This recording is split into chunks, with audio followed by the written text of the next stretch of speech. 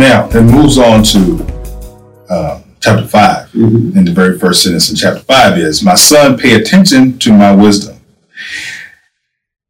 And he's turn your ear to my words of insight, that you may attain discretion and your lips may preserve knowledge. Now, and then the next one after that is, for the lips of adulterous woman drip honey, and her speech is smoother than oil.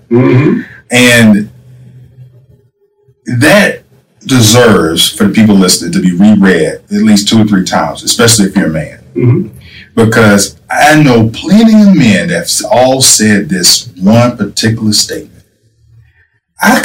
Women won't pay me no mind until I got married. And then all of a sudden, here they come. But it's a true statement, dude. Nobody wants what nobody else wants. Boom. So, but why? We already know why, because most men is not teaching other, we're not getting it. But it's just interesting how we don't learn this lesson until after the fact. Now, written, this is what, 2,500 years ago? Right. At least. It sits right here. It's just interesting how we just gloss over, stuff like this, the wisdom that's in here. Why do you think we're not, as men, teaching our sons this particular thing? Well, because we don't want our sons to know our mistakes. I think that's the bottom line. Is that if you made a mistake and cheated on your wife, and that causes your marriage to dissolve, no man, I think, goes back and says to their son, "Hey, listen, let me tell you the mistake I made." Right. Even if the son is, let's say the family is divorced, and so you are a father and you spend a lot of time with your child, but but you don't sit down with your 16-year-old and say, "Listen, I made a huge mistake." Right. We had a good marriage, or we had an okay marriage, or whatever, and it was my fault and blah. No one wants to make that admission. Right. That's right. To their son. So you don't get that information. You don't tell your child, "Hey, listen, don't do it. It happened to me. It's not worth it." Just because we like to maintain a certain sense that we have some integrity. Right. But you're right. What Solomon says, listen, I need you to understand what discretion is all about. And, and his thing is that, in reading that chapter, he says to us, what you have at home is equal or better than what you can get somewhere else. Right. Right. That's kind of what he's saying, right? Is that all women have the same properties. So why would you go elsewhere and pay for what you're getting at home for free, right? Or what you've already paid for, I should say, because you've already bought the house, you've already paying those bills. And why would you risk what you have for something that's out there? And again, that's something, like you said, it needs to be taught, but it's not emphasized because most people don't value that. Most guys don't see that as a valuable thing because of the way society is. And again, I think that's why Solomon is saying to him, based on my experience, he's saying it's not worth it. And what Solomon tells us to do is simple. Certainly, there are women that you may find attractive that are not you're not married to. I mean, we have to be real, right? Right. But what Solomon says, what you ought to do then is to refocus on your wife so she becomes that what you treasure as well. Right. So the same energy you would put into having the affair, put that same energy into building your wife up so she becomes that which you're seeking outside the relationship. Right. He says that the woman outside the relationship gets you by flattering you with her words. Yep. Right? Now, this is what we know. She's not flattering you with words because she has experienced you. Because she don't know if you're a good man or not. Right. Your wife knows if you are or not. So his point then being, if I want my wife to flatter me with words, I need to do things that will cause her to flatter me with words. Right. And that way she will pick me up, make me feel good about myself, just like the other woman is, right. And in times when she doesn't, I need to recognize that, you know what? This woman just saying them things because she don't live with me. She don't clean my dirty drawers. Right. She don't wash my dishes. Right. You know, those kind of things.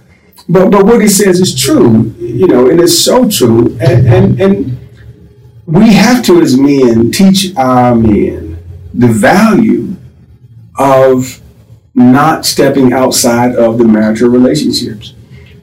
When Solomon said what he said, I mean, if we put it in the context, I'm sure the commentators say this as well. The context for Solomon was he had several wives. Well, why would a man keep getting wives? It's because they thought that the next wife would make him happy. Right. The next wife will make me happy. Why did he keep getting concubines? Because he thought that sexually, this woman can do it better. Right. Or, you know, if I get this virgin, it's going to be better. So he kept seeking something he could not get. Mm-hmm. So now as an old man, right, he's talking back and saying, you know what I realized? The first one was the best one. Right. And that's the one I should have concentrated on. And I should have wasted my time with all these other hundreds of women. Right. And just stayed with the first one that I had. Right. And then he goes on to say, may her breast satisfy you always. Mm-hmm. May you ever be intoxicated with her love. Yeah. You know, and when the last part is may you ever be intoxicated with her love. Now, I'm assuming that the people listening here have lived in the world and have been intoxicated at one point or another. Mm-hmm. And think about, now I'm not talking about the time when you was intoxicated, like at that point when you was like drunk. But remember the time when you was drinking and you was feeling good and everything was all right and you was having fun, you was laughing and everything. Think about that with your spouse. I'll take even one better. You ain't got to think about alcohol at all. Think about how you felt the first time you was with her. Mm. Yeah. Think about how that made you feel. You know, that first time, that love was that love itself. Because to intoxicate means to overcome. That's really what it means. If I'm intoxicated, that means the alcohol has taken me over. That's really all it means. Literally, right? I've been taken over by it. Right. So when that first love, you are taken over by that person. You know, that's that kind of love that you feel like, you know what, if I got this, I don't need nothing else, right? Mm-hmm. What Solomon teaches us is to don't lose sight of the importance of that person in your life and what they have been. And to keep in your mind that point. People do it all the time in the reverse. Now, I'm saying it because that's why people put up with people. Yeah. Think about it. Yeah. It's because in their mind, they'd say, I know you're horrible, but I remember what you were. Right. And I know you can be it again. And normally it's people who are in abusive relationships that do it that way. And unfortunately, people who are not in abusive relationships tend to forget how wonderful it was. Yeah. And they try to recapture. And again, he's saying it for history because he had it himself. That first love is intoxicating, right?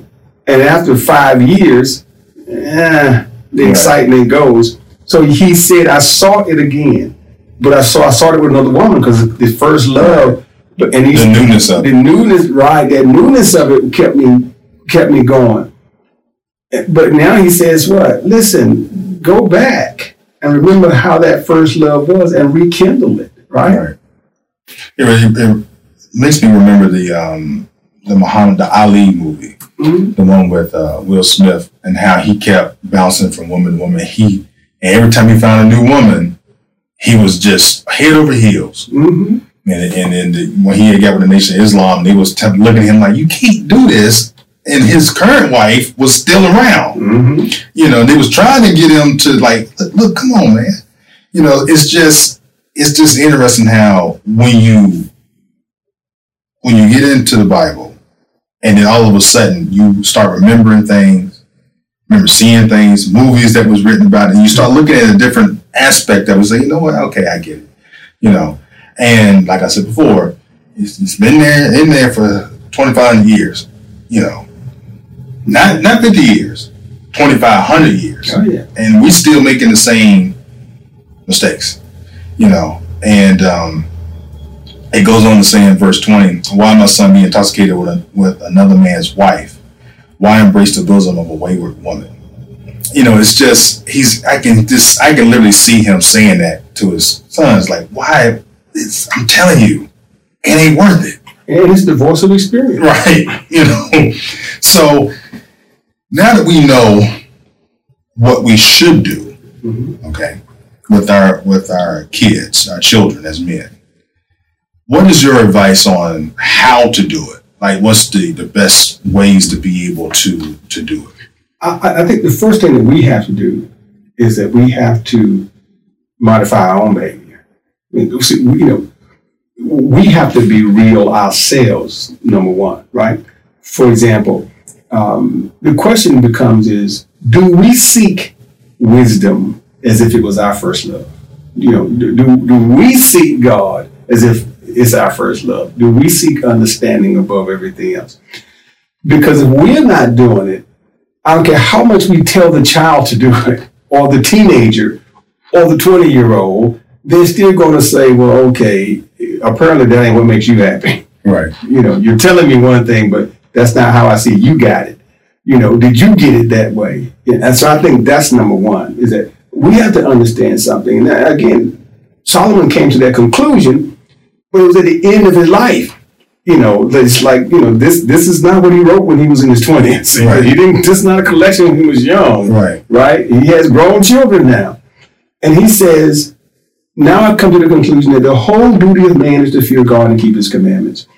So I'm saying we have to start seeking wisdom that way, as if, it's our first love.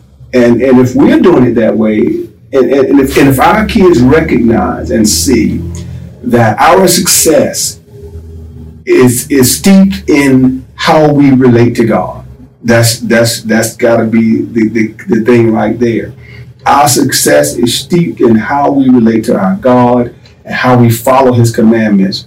If we don't do it that way and we don't show them that way, then the other stuff becomes secondary. You know what I'm saying? Right. So why would I seek something if you tell me the primary way to get successful is not the Bible? Right. I'm going to go the primary way you told me. Right? So if you told me the primary way was getting a PhD in archaeology, that's what I'm going to seek first. Right. And that's what we kind of do. We put more importance on college than we do Bible. Right. It's like you said, you didn't learn Proverbs early, right? But you learned algebra early. Right. Right. You learned. So I think that's the first thing. And then once we do that, we have to start using, just like I said about the number of words we give to our kids, we have to start using that language with our kids. Not quoting scripture per se, right, but the understanding part. Using that. So when they come to us with a question, and I think this is what I do with my son. When he comes to me with a question on, Dad, how do I do? The answer I give him is always biblical.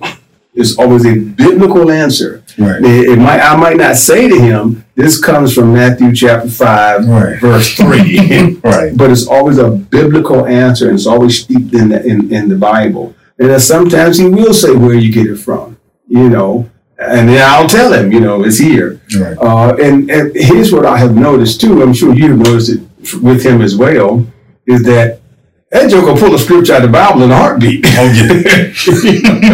Pull it out in a heartbeat. Yeah. And so the recognition is there, And does that mean anyone is going to be perfect? No. You're not going to be perfect. But it does lay that groundwork if we start doing it that way, so people will understand. Children that have grown up in that environment understand something. And that is, if I need it done bad, I need God first. Right. When trouble comes, go down on your knees. Right. I mean, and that's the huge difference. There's some people, when trouble comes, that's not their first thought. Yeah. Their first thought is to get some kind of worldly advice. Right. Go see the astronomer, or right, call the 1-800 line and get some. You know what I'm saying? Right. So I think that's what we have to do first. We have to show them through us that that's how we live our lives. and then the teaching and do it in a way so they understand that that's how I got where I got. Yeah. Well, because one thing's for sure, because I'm doing a new exercise program. I called out to the Lord's name many times this morning. I was on my back hurting. So it definitely happens. That age-old joke, want to prove an atheist not an atheist, put him in a bad situation. The first thing he's going to say, help me, Lord, or oh my God. You just admitted that he exists. That's right. All right, so Dr. Daniels, got anything else before we close out? I just like to say to all of the young women that are out there listening and to all the young men, it's so important for us to raise strong black men. And I want to say to all of our black women, if you want the father to be integral in the son's life, stop trying to be in charge. Stop sacrificing everything. Because if you sacrifice everything, you give no room for the father. And I'm gonna use this example, ladies. Oftentimes in relationships, the wife or the mother of the child, let's say that there is a baby's daddy involved. That mother of the child will try to get sole responsibility, sole custody. That's off the bat. Right. That's my child. I want sole custody. Well, if you got sole custody of the child, then it is extremely difficult for that child to have the influence that they need from their father. And as they're growing up, what happens is you sacrifice everything for the child. Which I get it, it's great. But if we want men to be men, sometimes you got to let them be men. You can't let the court take away their right to be the man. Right. So let him be the man. If that guy says, I want custody of my son, give it to him. Give it to him so that he can be raised up in a man's world and understand the value of being a man and how he should treat a woman. That's what he needs. And if you don't do that, you've taught him opposite of what the Bible says. Right. You've taught him that, his role is not important. And that's not what it should be. And I'm saying to every young man out there, if you have a son, have a son that you don't have full custody of, you need to be not fighting against this woman. You need to be working with that woman so you can get custody. Right. Because you have an obligation, and you do that. And if you're married and you have a son, every man first and foremost, do what the Bible says. Get wisdom, get understanding, and apply it in your life. And don't allow anyone to stop you from being a strong father. I don't care if it's grandparent, I don't care if it's mother, I don't care what it is. I can tell you in my life, that's a difficult thing. It's just difficult when you're a young parent because generally speaking, the mother has her ideas and her parents have their ideas. Right. And your parents have their ideas. And all of them will tell you that they know more than you know. Okay, maybe they do. But I'm still the parent. Right. I still have to be responsible. And if you're going to parent my child, then you're just taking away what Solomon said my job is. And so that kind of makes me not what I should be. So I'm saying to guys, listen, be a man, assert your right, and get God first, and demonstrate through your actions how to be a strong man, strong husband to your wife. All right, you heard it here. Thank you all so much for listening. This is your host, C.B. Baker. Till next time.